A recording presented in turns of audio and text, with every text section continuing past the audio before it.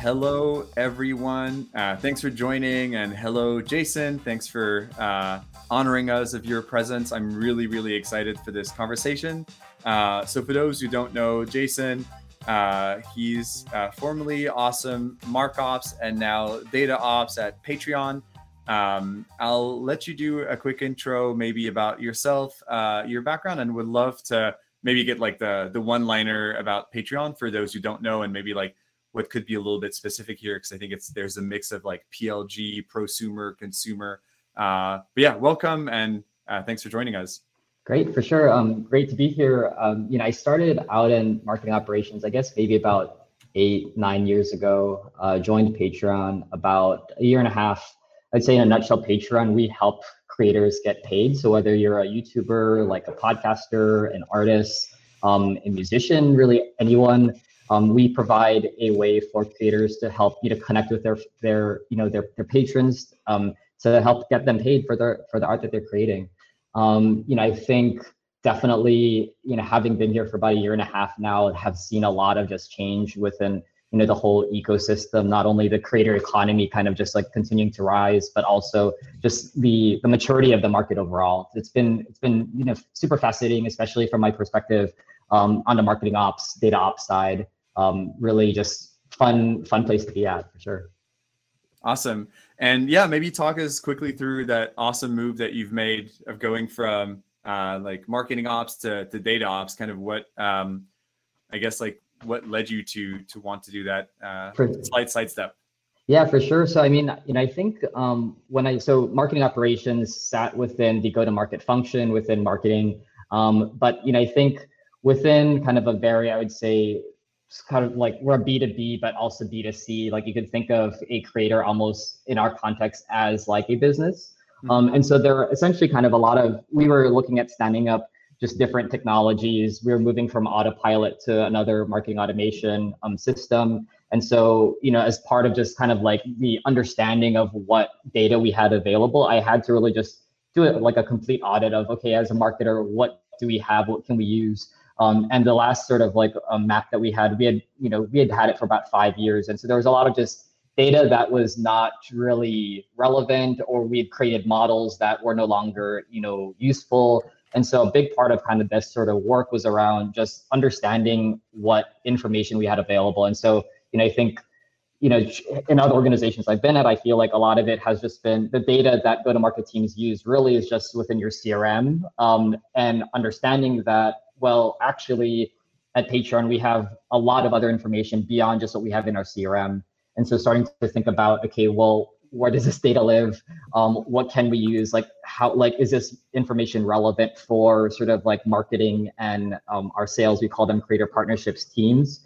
And then from there, it was really just kind of, I'd worked with my colleagues in data science to really help just allow me to understand what do we have available. And really there was an opportunity, I would say about 6 months ago around, hey, there's a lot more need beyond just go to market, not only for just understanding what information we have available, but also kind of like whether it's documentation, creating some light ETLing. We got a tool called Workato to help us do some really light sort of ETL data pipelines to help connect a lot of data into whether it's both Marketo and Salesforce, Pendo. And so kind of all those sort of things that I was doing that I would argue kind of might lean more towards even, I would say like, more data science, data, even engineering. But that was kind of being done within go-to-market in my role. There was kind of like, hey, like, should we kind of have these sort of like responsibilities fall under like a more traditional data team? And so that was kind of like when the switch was made, I think a few months ago. And it's been, and I think like from a day-to-day, a lot of what I'm doing, it's still kind of, yes, still on like the marketing technology side, but I think much more just having a broader understanding of not just only go to market, but also way more just understanding on the product side, legal compliance, of course, and just really kind of, I think it's still early days for my role here, but so far it's been fun. Awesome. Well, yeah, and so folks, I mean, as you're kind of starting to guess, like today is going to be I think a very like data oriented kind of conversation. I think the big elements that we're hoping to talk about, I think, Jason started mentioning it, like data is now kind of beyond the CRM. So that's one of the things we want to talk about, like this shift to data centricity and a, like data heavier go-to-market model, kind of what that implies from a stack perspective, and getting some knowledge from Jason there. So I'll do the quick usual housekeeping for those who haven't been here before. Like, please use the chat, introduce yourselves, chat with folks out there. We have some amazing people in the chat along with Jason here. Want to say hi to Zach and the folks at Mongo also who are out there. Please ask any questions you might have. So we have there's a little question section in Livestorm. Pop any questions that come up in there, and feel free to upvote questions that you think are relevant. What I'll do is, as we go through the conversation with Jason, I'll try and pick any question that's relevant, ask it on the spot, and otherwise we'll keep some time towards the end to do a more thorough kind of Q&A. This is like the giveaway part, but yeah, for joining, you get lunch on us, so that's the exciting part. And now let's get back into the content. So what we were talking about just before this, Jason, right? We were saying that it seems like today there's a bit of a shift in organizations that are starting to become a lot more data centric. And I think we're seeing that from, not just technology, but I think like people, process. And I think your move from like MarkOps to data ops is also like a sign of that. Do you mind telling us a little bit about how you've kind of seen that shift evolve, and how, like this realization that there's a lot of data beyond the CRM, and what that means for your role and for your organization? For sure. Well, I mean, I think, just when I think of this, Marketo and sales, and I kind of, from my perspective, I look at Marketo and Salesforce as two parts of the same coin. And I think, realizing, hey, you can drop your Munchkin code or, your tracking code with Marketo. You can have your sales folks just write all the things and, within the CRM. But the reality is, especially if you have a, software product, there's so much more information about what the consumer or what the prospect is doing within the product. And a lot of this information may or may not be relevant for, whether it's a marketer or a salesperson to have. And so it's really, I think, you want, like, I think having been in other organizations, there's always a desire to have more information about the prospect, the lead. But I think at the same time, it's kind of like, you don't want to, there's also like a glut of information. So I think a big part of it is understanding, what is even feasible. And I think it kind of just really starts with the use case. And I think, from my perspective, it is why, we have snowflakes, all these different, segments to help us really pipe all this data. But, from my perspective, it's almost like I'd rather really start out with the use case, like, what are we trying to do? Why are we trying to do this? Like, how urgent it? And then kind of work backwards. And I think, because I think if you kind of just start with like, hey, let's just get all the data, one, we don't know, like, is this data actually usable? And then two, like, what kind of, campaigns, what kind of like tactics are we going to be doing around this information? And then half the things I feel like in a CRM might just be like old data that, you can't really use anyway. And then now you just have like CRM that has subpar information, and then you kind of just like, you can't really do anything with that either at the end of the day.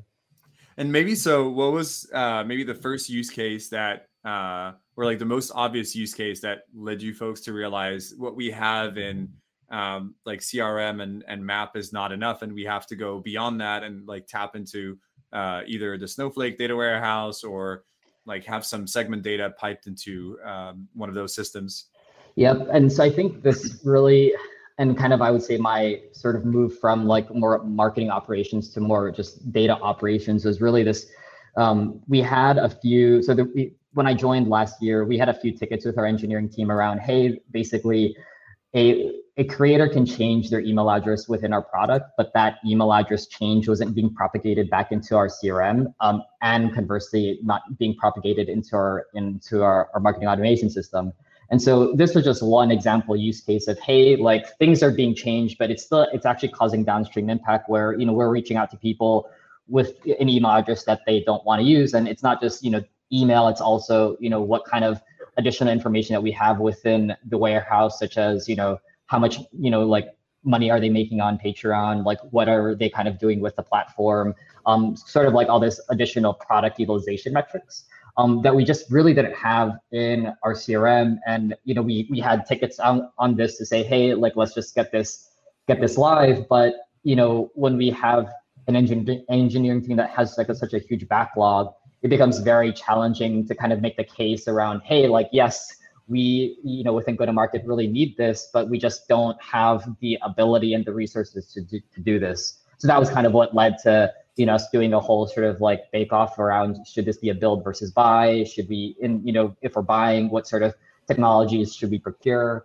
And that, I think, I really led that whole charge around that last summer. And I think kind of going through that whole process really helped provide, I would argue, like a degree of trust, I would say, in terms of just, hey, I'm demonstrating basically my chops around understanding why go-to-market needs these sort of like data pipelines and the rationale behind all of it. That makes sense. And yeah, and so I think that one's interesting. And maybe we can jump into, I think what this links to is kind of the stack that you folks have today. And so I know there's a question in the chat about what middleware you use, I guess, between Snowflake and the go-to-market tools. And Jeff let us know if it was more about like what's the middleware from the app to Snowflake or from Snowflake to the go-to-market tools. I believe that today is Workato, but maybe you can tell us how you actually solve that thing of having some of that product aggregated information pushed back into the CRM. Could it be like how much like the creator is making based on content or things like that? Yep. So I mean, I guess just walking through what we currently have. So we use Amplitude for our product analytics. All this information within Amplitude, we stood up like a whole process last summer around getting this information into our Redshift, which was an incredibly big project. So now within Redshift, we have, just a bunch of tables around product utilization. And then we also have, just whether it's Zendesk information, whether it's, just like what they're actually doing, like just like from a payments perspective, like anything from, just how much a creator is making on the platform to, what kind of questions they might have. We use Mailgun for our sort of our transactional product focused emails, Marketo for our, marketing, Salesforce, obviously, Pendo for, in-app messaging. And there's a bunch more, but I think basically the thing is that we, as much as possible, have everything kind of going into Redshift. And so from Redshift, then it's kind of like, how can we get this out of Redshift and then sort of, into the hands of, really go to market. And so there was a whole, last year with these tickets that we had as a backlog, I created like a whole, basically a spreadsheet that was kind of like, hey, what can we actually just build this internally? And our head of data science and data engineering, they told me this could easily take a quarter of just like one person's time to just work on. And knowing that, go-to-market teams are really kind of fast and nimble, like they might be trying out something and then it might not kind of work out. And we kind of need to really pivot quickly. Whereas I think on the engineering side, there's much more of like build for scalability. And so it's kind of like, there was a sort of tension between, hey, in theory we could do this, but we really don't have the time. And so that was kind of where it led to the, the buy decision of, finding some sort of application that could allow, go to market really self-serve. And, it's gotten to the point where, we've used it now, I guess, for like 6-9 months. Our IT team is actually starting to finally use Workato as well. So I think go to market in this case was sort of like the starter, if you will, of like using these like alternative solutions. And now, our IT team is also starting to utilize it as well. Yeah, I think this is an interesting one because I think anything that's ETL or now how like ELT as the cool kids call it, that whole thing is something that is not super exciting to engineers. I feel like there's very little pushback on actually bringing in a tool that's going to do it because nobody wants to maintain a data pipeline from like one system to another.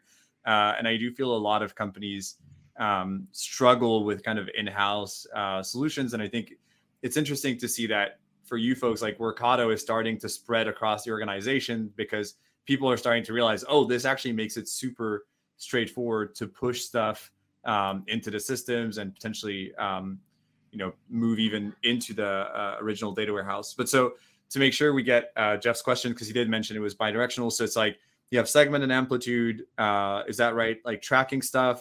So we just have amplitude. We don't have Okay. segment. And I think basically, so data about like the person's utilization is all captured in amplitude. It goes into Redshift, and then this sort of, I guess, like ETL essentially happens within our MySQL tables. But then we have like a nightly job that kind of copies this information from like our MySQL schema into our what we call like our Redshift, our data science schema, which houses a bunch of sort of like tables that manipulate this product information. And then from there, we take this sort of like stuff in the DS schema, use Workato to kind of push this information to whether it's Marketo or Salesforce. And again, I think like one thing that I wanted to highlight was that it took some time, actually a lot of time, to gain the trust to actually, do all this. Because I think, for instance, within Workato, all of my queries have like, it mentions, the name, like my name, Workato Jason Bilog. Just because internally they will see who's responsible for essentially making all these queries. And I think, we try to make like really help people understand that one, Workato isn't just about ETL. Like our IT team is actually not really using it for ETL, but understanding that if you are kind of querying just like the database, that you need to be really mindful that like you can't just, change stuff up. And I think that's kind of where it's the constant sort of, you kind of need to demonstrate, that you understand stuff, that you build trust with your teammates across the organization, because with trust, you can then do a lot of things. Right. That makes sense. And I guess like somewhat related question, but I'm curious, like today, so that data that you're aggregating in the background, is that used then to trigger automation or to trigger like specific types of nurture flows? I know you mentioned that you folks were using Autopilot. It sounds like you're moving off of it. I think Autopilot, like the initial kind of strong value prop of it is that it connects well with these different analytic systems and you can fire events accordingly. So yeah, curious to hear how you're thinking about using this aggregated user data and product information to then trigger nurture campaigns. Right. Well, so right now we don't, we do have nurtures that are based off of, just a lot of the data, frankly, from Redshift, because pretty much the whole connection, all the data within Marketo comes via the Workato ETL that I set up. But I think kind of one of the things that we realized is that if we wanted to have essentially real-time information kind of coming in from Redshift or really MySQL into Marketo, essentially there was like, we needed to have like an on-prem agent to facilitate this. So this was kind of just like, we needed to basically upgrade our instance of Workato to do this, which we have. And now it's kind of, and I've worked with our lifecycle team to say, hey, we have this option now, but like, let's be very mindful what we want to bring into, our Marketo instance. I think we might have maybe, I want to say like 50 columns total, or like just data points. And, if you have like the ability to now just connect any sort of like field, you're going to very quickly junk up the system. And like, it's something that I'm really mindful of. Like, let's really just start with the use case and why, and then let's build around that versus just, send everything over to the end sort of platforms. Yeah. And actually, so this I think is a great segue into Andrew's question, which is, when you start, this is like one of the fears I think of any engineering team, when you start like lowering the barrier to being able to do integration work, then you run the risk of having pollution of data, because now everyone is pushing stuff all over the place. You run the risk of having 5 different systems that are kind of doing the same thing. And you have this gray area of who owns that pipeline. So I think, yeah, to Andrew's point, like how do you folks think about who owns all the different elements of this data engineering, like integrity at the source, integrity at the destination, and maintenance, but also like archiving stuff that is no longer being used?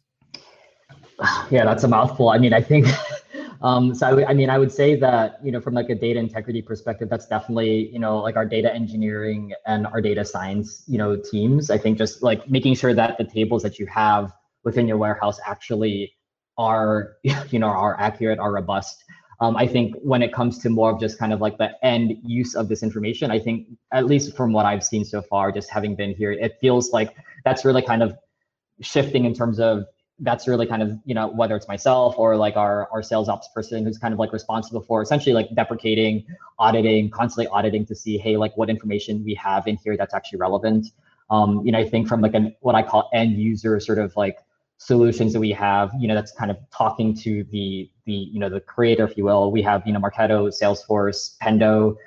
We have a few other technologies, but I think understanding, what columns or what fields that you have within each of these platforms, and if they're actually still relevant, because I think, all these platforms were, with the exception of Marketo, was set up before my time, and a lot of the sort of like the ETLs, the jobs that kind of were designed to essentially insert information into these platforms, those people are no longer here. So it's like a big part of it is like going back to the whole maintenance and understanding what was built, like what were these things that were built that were using models or just like things that our engineering folks had done, and is it still relevant? Can we still trust it? Like, if not, should we kind of like rip it out? If we do rip it out, like, will it accidentally have unintended consequences? So it's just a whole process of like maintenance. Right.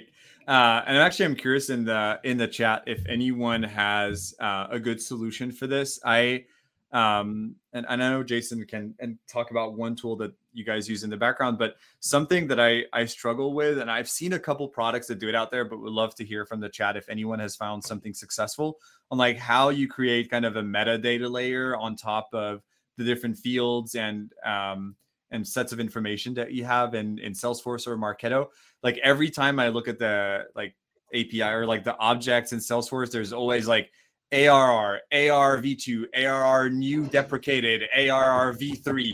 And it's so frustrating because they're still in there. Some of them get populated, some don't, and you don't really know what they mean. And like for the same record, you're going to have like two different values of ARR new and ARR post-carve new. Like that kind of stuff is incredibly hard to maintain. Yeah. I mean, like just at least within our CRM, I mean, like last year we had like, 4 fields around just like what we like our equivalent of ARR, but like, we had them live, but then we don't know if they're still actually useful. So we actually like on like the sales ops side, we at least remove it from like the end user so they can't see it. But like, I can see it and I'm just like, well, like again, and so that's kind of where it's like it's a challenge of, and I think maybe because like, on the go-to-market side, I think we're much more open to like, hey, well, let's try things out. Like, let's just see like what works, what doesn't. But I think at least kind of having the perspective of like, we don't want to just like try something and then it completely backfires or like it doesn't work within like a month or two, which obviously has happened. But it's kind of just because like then there's all this like cleanup that you have to do. But I think that's kind of where at least my perspective is at Patreon, like all this sort of like data integrity, data accuracy really comes from within the warehouse, which like our data science team owns. And then it's kind of like the application, like the kind of like, I think you mentioned like the data mart or like there's a difference between like data operationalization versus just like data to just track stuff. And I think, right now, from my perspective, like go to market and some of the other teams at the company, like we're kind of responsible for like, how does this actually, what do we do with this information? Whereas I think on the data science side, it's more just like, we need to make sure that this information is actually, accurate, it's robust, like we can trust it.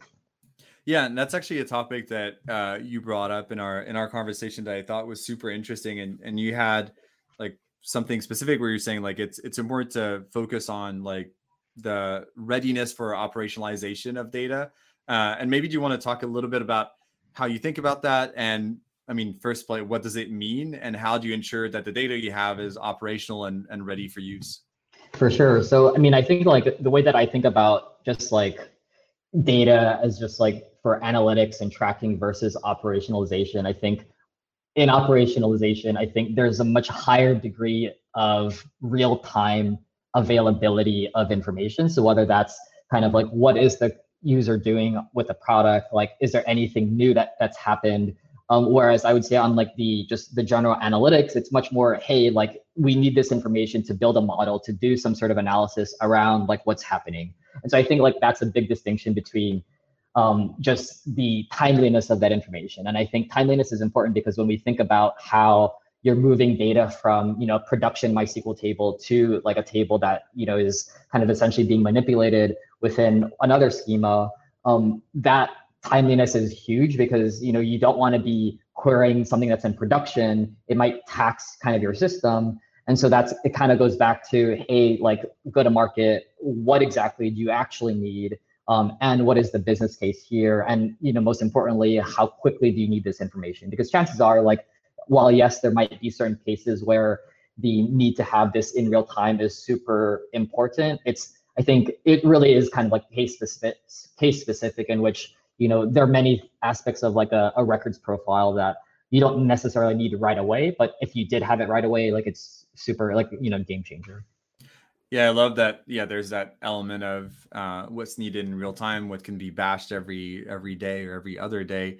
I'm curious also from similar to what we were talking about in terms of accuracy and documentation, right? Like the whole thing of like the error v2 v3, right? There's always that risk, and I see this happen a lot at companies where you have this kind of deprecated field or this field that's not well documented, and someone is going to go and run an analysis that's going to give you is going to paint a picture that's completely different from what reality is. And that, like, from an operational standpoint, means your data isn't really ready to be used even from, by an analyst to build these reports. How do you folks kind of address that problem? Yeah, and so I mean, I think we use this thing called Datafold, which helps a lot. So Datafold essentially helps with data observability. So it kind of sits on top of our Redshift instance. It really kind of provides this metadata, if you will, of what exactly is happening within your warehouse. And so it's really helpful to understand provenance. So how is the table created? What columns are available? What's the primary key? And then, I think as a kind of like marketing operations person, you can work with, someone within data science to understand, hey, like, okay, this is what we're trying to do. These are the segmentations that we're trying to create. This is our use case. What do we have available? And, from a, frequency perspective, like it's very easy to kind of understand, hey, well, this table is updated this many times. Like, this is what we have here. And then really kind of just, have like a mind meld, if you will, of, okay, like we have this information, like let's just actually operationalize this and start doing stuff with this data. Right, that makes sense. I think what's interesting is that since you were saying like kind of the integrity of the whole system is to some extent measured at the data warehouse layer, then having that documentation means that you can also start documenting what you're pulling back out from CRM or map, and make sure that at least there's like this one central place where all the systems are documented, rather than potentially having documentation that's in every system and not accessible to everyone.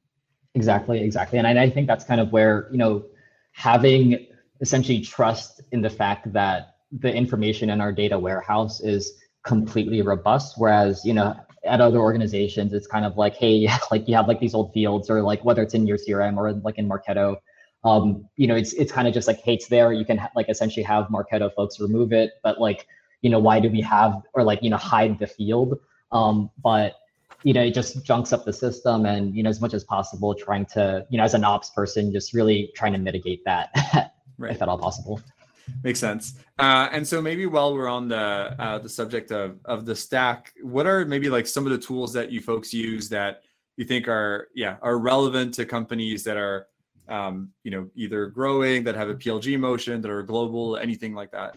Yeah, I mean, so I think definitely, for us, I've really liked using, Transcend does our data deletion, and Catch helps our rights management. That's like KETCH. I think especially as an international company, it's super critical. I think like if you putting on my marketing hat on, I think a big part of just all this is GDPR and making sure that we're being compliant. And so I think having these technologies, and I'm working, in tandem with like my colleagues in legal to just like, to stand this up to make sure that we have these solutions integrated with, CRM, with Marketo, and like it's actually working. Just doing periodic checks to make sure that, hey, everything is working fine. I think those are super helpful. We just launched, I think, 12 languages, yesterday actually. So like just continuing to localize the product. And so, when we are localizing into different markets, making sure that, there are obviously jurisdictional differences in terms of just rights and privacy. And so understanding, hey, like we have technologies that, in this case, our legal team is kind of the end user of these technologies, to essentially say, hey, like we are being, we're doing a good job in terms of just being compliant wherever we are. That makes sense. And I was curious because this is a question that comes up a lot. How do you folks at Patreon think about like consent, right? Like if a user signs up, like what does that allow you to do from a marketing perspective when it comes to enrichment, to anything like the marketing And how do you reevaluate those boundaries with legal? Right. So I mean, I think like there's within, if you go to our website or if you go into incognito, there's like kind of like the what we call like the catch pop-up that shows kind of just like your standard sort of boilerplate language. And then if you hit accept, basically there's a bunch of information that's being, like any other company that we have just, data about like just like metadata.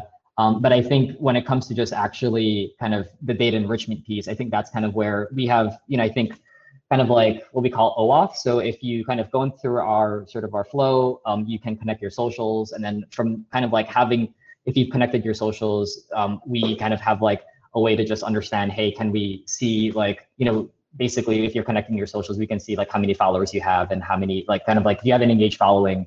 And for us, like that's a kind of like, I think in other organizations, like in more traditional B2B, kind of all of this sort of data about the person, like kind of like their essentially like the demographic, if you will, of, hey, like this person is kind of like meets these sort of thresholds. This makes sense for us as like a business to reach out to this person.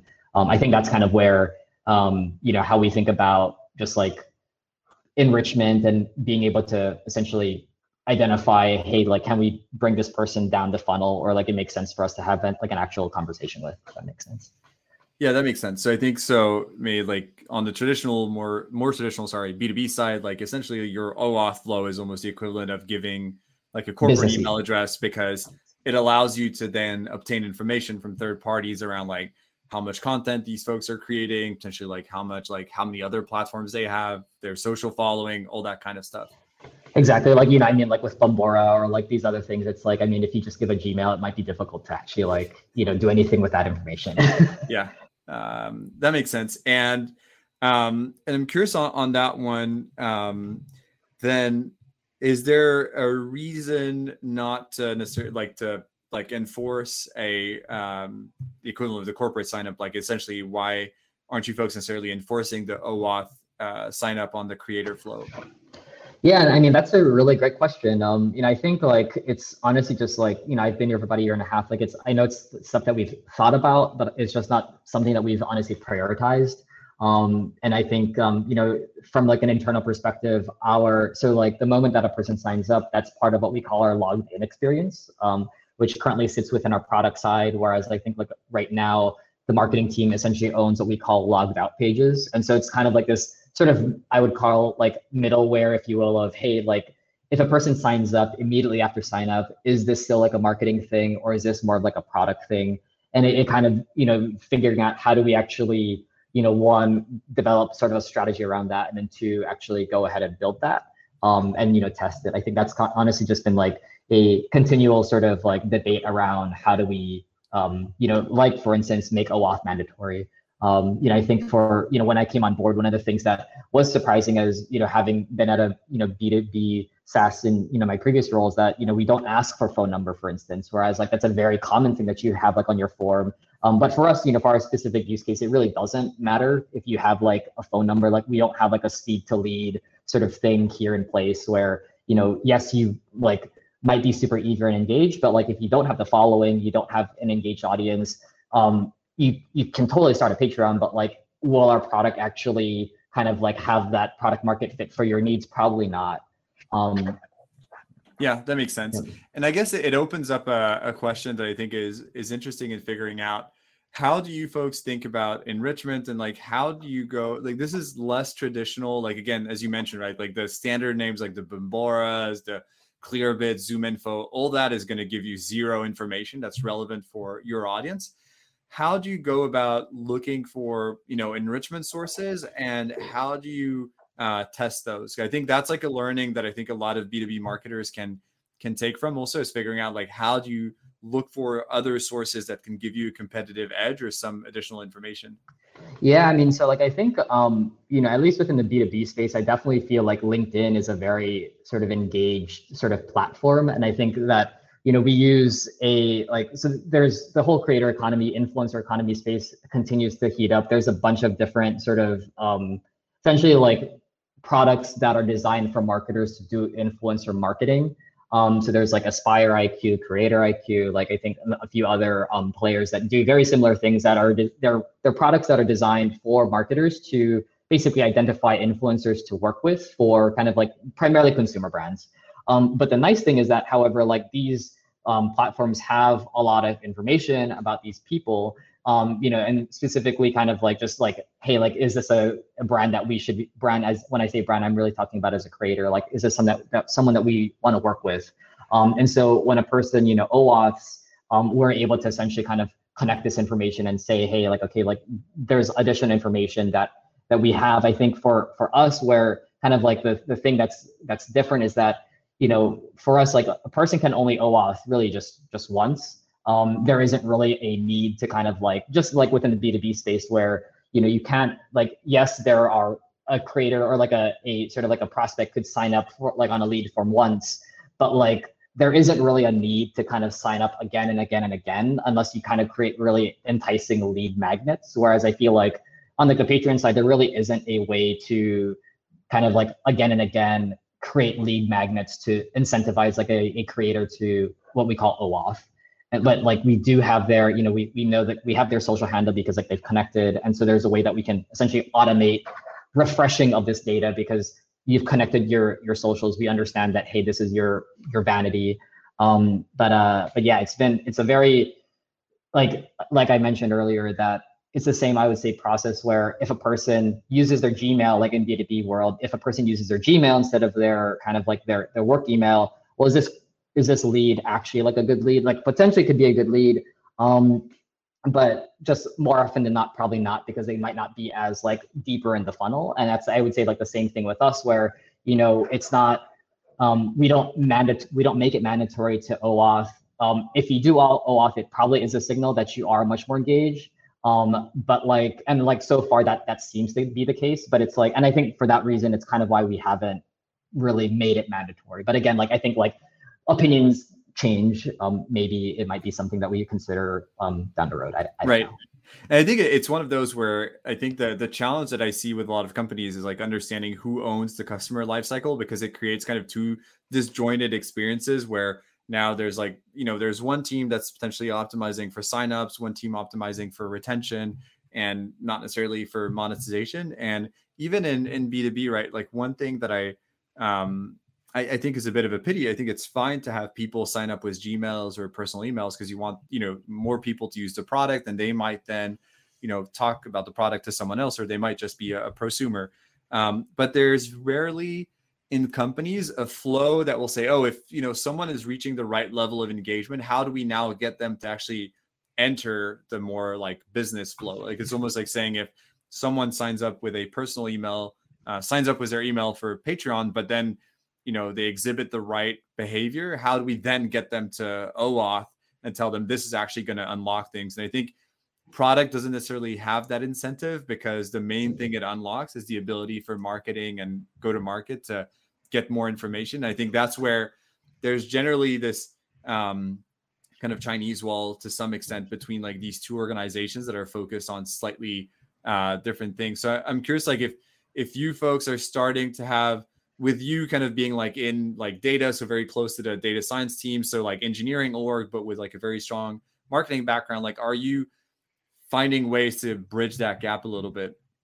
For sure. And, I mean, I think definitely I think a big part of it is just, essentially where you sit. I think like with data science in particular, we're kind of really agnostic of, like we just want to really help support our stakeholders, like make better decisions so that we can then, like grow the company. And I feel like by now moving from like a marketing team to data science, I can be much more essentially like third party, if you will, to be able to say, hey, like I kind of don't have really any sort of like agenda. Whereas, I think, it can obviously be a thing where, if you're sitting in product or you're sitting in go to market, there might be sort of like a tension. And I think it honestly just kind of boils down to like resourcing alongside prioritization, and then how do you make the case around what priorities to kind of go after. And so I think it's honestly just like a tension that I've seen, especially at like product like PLG companies, where it's less about kind of like a big part of kind of your growth loop, if you will, is like the virality of it all, and people just talking about it, and then how do you kind of like essentially who owns that? And I feel like that's the part where it's virality can't necessarily be owned. It's kind of like, it's like all encompassing. And I don't know if it's like fair to kind of like have that burden be on one team versus another. It's kind of like just like very holistic. That makes sense. And maybe before we take the Q&A, I had one last question, which I think, again, based on what you're saying, like you folks have a really awesome engineering team, and a lot of PLG teams have like a core and a very strong engineering organization that's, and engineers are typically very opinionated. How do you think about the like build versus buy when it comes to, like technology that's going to be, middleware between like core product and go-to-market stack? Yeah, I mean, honestly, it's like a continual question. I mean, I think when you essentially decouple the product, like itself, like Patreon, there are certainly like we have a lot of different integrations with, platforms that, creators use. And so like one conversation is like, to what extent should we be, essentially building all these things internally versus, just partnering with partners, and then kind of just like understanding these trade-offs around just, thinking about back to like just go-to-market pipelines, like, is this something that, the engineering team should be building versus like, should we essentially allow go-to-market to self-serve? And I think with all of this, it really kind of just, I mean, can't really answer that question, but it's just like, it really kind of depends on the situation. And I think as long as, you can make the essentially what we call, opportunity assessment to say, hey, like it makes sense to build versus buy.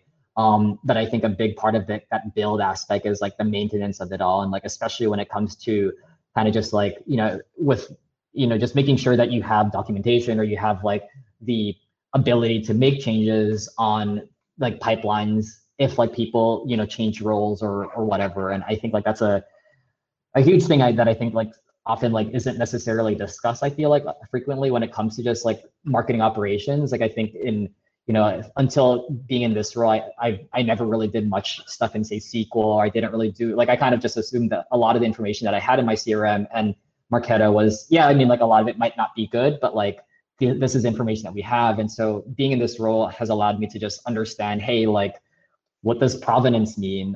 Like, I think like that was a term that I really didn't kind of use, but like understanding provenance is huge because then you can basically know, okay, like this table is actually useful versus like this other table, probably not.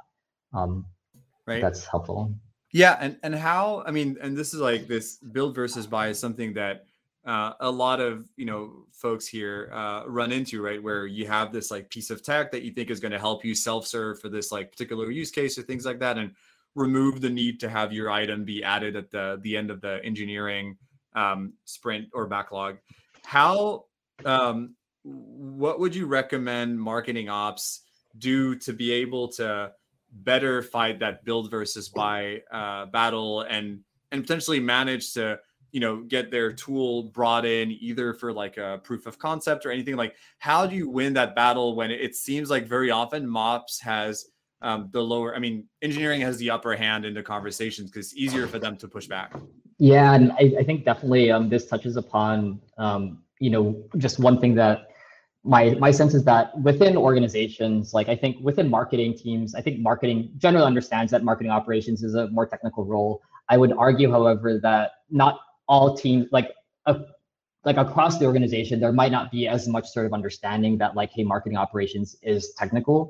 And so I think as a marketing operations person, if you're trying to kind of go ahead and really advocate for some sort of new sort of MarTech or some sort of thing that is going to that's going to lean more towards buying versus having it built internally, I'd really say it's kind of just like, think a couple of things. One, really have your business case really kind of like built out. And I think a big part of that is just, the receipts. Like if you have tickets that have been created like over a year ago, that have basically been put on the back burner, that's a great sort of example of like, hey, this is like a problem that continues to be a problem. I think that's like the first thing, just having a very defined use case. I think then the second one is really just understanding kind of like, partnering with your teams in IT, in infrastructure, security, like whichever team kind of like owns sort of just like that, essentially the data, to really kind of just like help them understand that basically you have the chops, like you understand what's kind of needed and more importantly, why and how there's like a degree of risk involved in just essentially allowing these sort of pipelines to flow. And then from there, it's honestly just kind of like, okay, well, like let let those folks like within infrastructure help you understand, hey, from like a cost perspective, how long is it going to take for them to actually do this? And like, do they want to be maintaining it? And I think from there, like at least this was all last summer, honestly. It took like a few months, but like that was kind of at least how for me, I was able to kind of like push this through. And I think like, again, a big part of it is, trust is super critical. You really need to build those relationships, not just within marketing, but really throughout the organization to make things happen. Yeah, I love it. So kind of like making sure that you've done your homework to make sure you understand what it would take to actually build internally and potentially find some allies internally, like infrastructure or whatever IT that can back you in saying this is actually a good solution to make sure maintenance and security are easier to track and actually like bring in some open source code to build ourselves. That makes a ton of sense. So I know we're getting close to the top of the hour, and there's a bunch of questions in the question section. Thanks for asking those, and feel free to ask more. So Andrew had an awesome question of around process, I guess, and how, we're talking about this, potentially buying, and we just talked about having like IT involved and then engineering because they're going to compare. So like who needs to be involved? And I guess like, of course, it depends on the project. But if we take, for example, like your recent kind of purchase of Workato, which I think is like this middleware that sits between these teams, how did you go about that? And is there like a process that you have in place? Yes, I mean, there wasn't really a process. I kind of figured it out along the way. I think first it was, okay, our sales ops team, they were the folks that had created the ticket to begin with. So like they had like the specific pain point. So from there it was kind of, I did basically an audit of what are all the tickets that we have available in Jira that's like essentially go-to-market related that we could solve for using a sort of middleware like Workato. And then from there it was, we had a big spreadsheet, and then it was kind of just working with like my partners in data science, who then looped in our data engineering team, who sat within our infrastructure team. And over the course of like a few weeks, it was just like, okay, can y'all actually just take a look at this? Like, take a look at this spreadsheet. Like, I know it's a lot, but like, just like let us know, because hey, this has been a pain point for like almost a year at this point. And then from there, it was kind of just like those. So it was sales ops, it was data science, and data engineering, which sat within kind of like this sort of IT infrastructure sort of domain. And then from there, it was kind of like, hey, is this something that y'all can do? And then from there was a very easy process of, okay, like once they were looped into kind of like the demos that we had done. And, as soon as they saw the product demo, they were like, okay, yeah, like let them do this. And obviously like there were like, I would say just kind of like the post sort of procurement around, again, like just privacy and like policy and like administration. So making sure that kind of like very few people are actually doing this, because, hey, like you can basically do a lot with this. And then that's that's a constant thing where, even now, IT, they're starting to do stuff with Workato.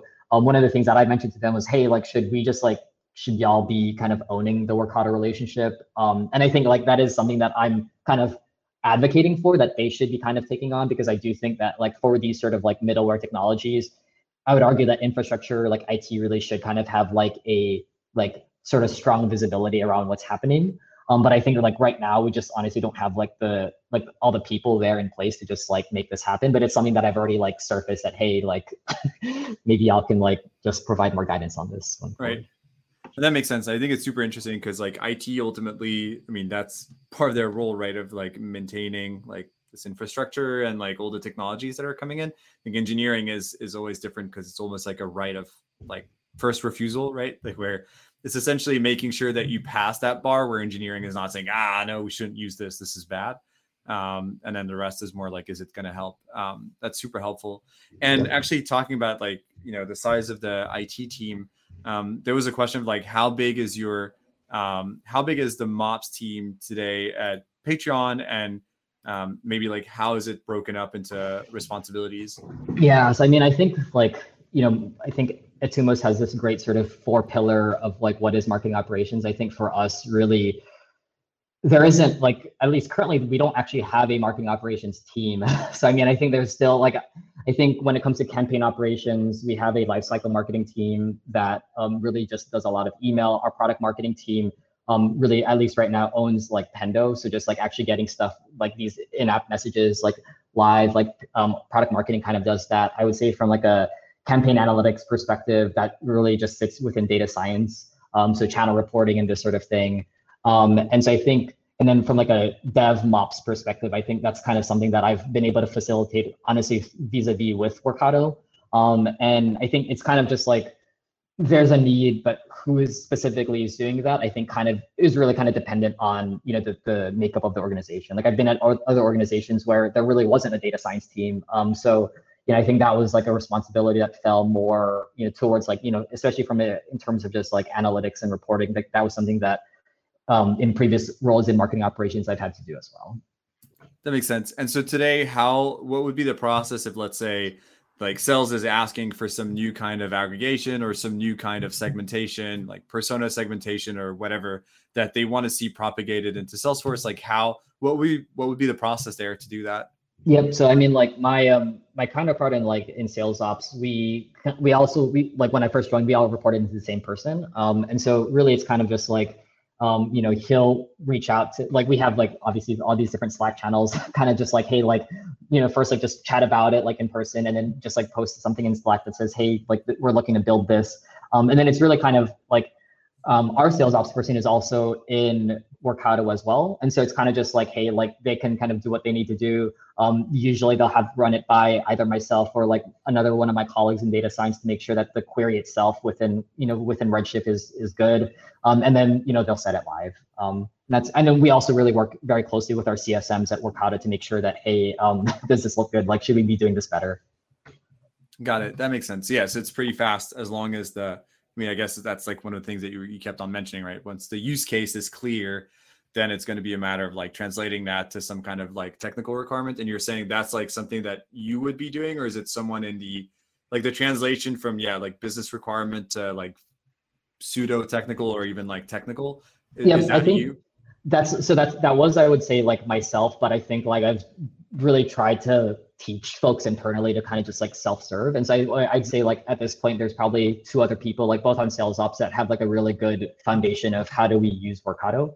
And I think like at least my goal is that like, you know, at least one of the folks on Lifecycle can actually do this as well, just because I think like they're going to have a lot more sort of need and awareness around what to do. And I don't want to be a blocker as well. And I think like part of it also is just like, again, like the trust in, hey, like if you do this, like, let's make sure that, you know, people are involved. And like we like, so for instance, it's just making sure that you change your query so that's not, you know, it's not my name, like it's your actual name, so that like our data eng folks can understand, okay, like these are the people that are actually like making these changes within kind of like the warehouse. And it's not making changes in the warehouse, it's just really taking stuff from the warehouse and putting it into like an end solution, like, you know, your CRM or your map.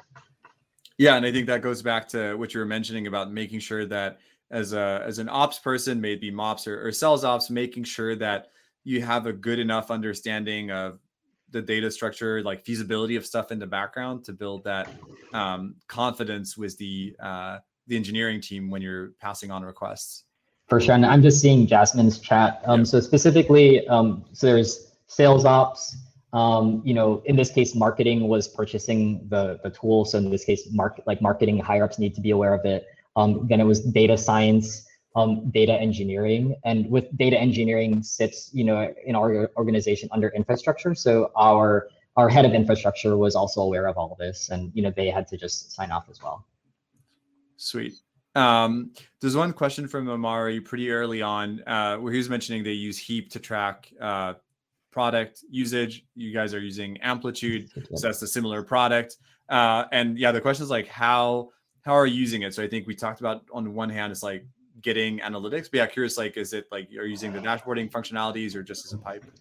Yeah, so I mean, I think like the right now, so we do have like a ton of different dashboards within Amplitude, but I think even still, I would say that there's end users, in this case, folks within go-to-market or product, there might be like they might use it, but for like a more sort of robust sort of just analysis, we'll internally just kind of connect the Amplitude tables to just like all the other stuff that we have in Redshift, and then, you know, we'll create some sort of analysis. But I think for really quick sort of questions like, hey, like what conversion do we have from this specific product moment to like this thing? Like what's the funnel look like?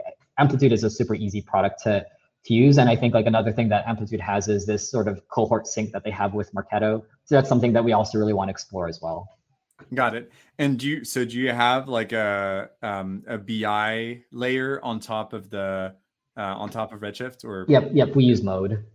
Got it. So that's where kind of like the core reporting is happening. Then like there's like kind of ad hoc, like real quick stuff that can happen in Amplitude, and then everything else in there. That makes sense. And I guess last question, because we're getting close to the top of the hour, is like, who do you report to today? Like, do you roll into CMO or CDO? So I actually report into our data science team. So one of the data science managers, I report into her. She reports into our head of data science, who reports into the whole, I guess, like FP&A, like our CFO, basically. So within that sort of like realm. Interesting. And then so that's FP&A, and then like the marketing org rolls into COO or into CRO or CRO. Yeah. CRO.